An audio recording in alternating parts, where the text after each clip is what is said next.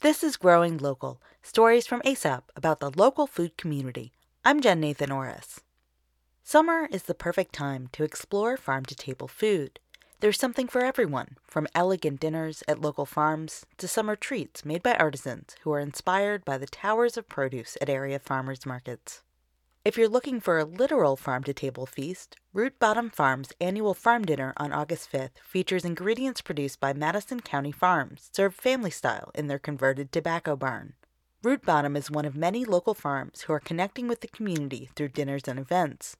Other groups host yearly fundraisers to support farmers markets and area nonprofits, like the McDowell County From Farm to Table event on August 19th. Funds from the four-course dinner at the historic Tailgate Market Shelter will be used to provide locally grown food to McDowell County residents in need.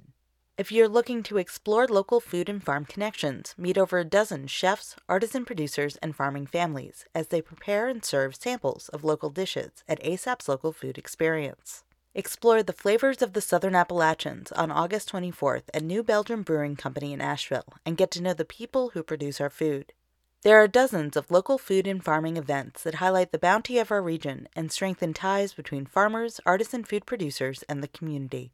Find more events this summer at FromHere.org.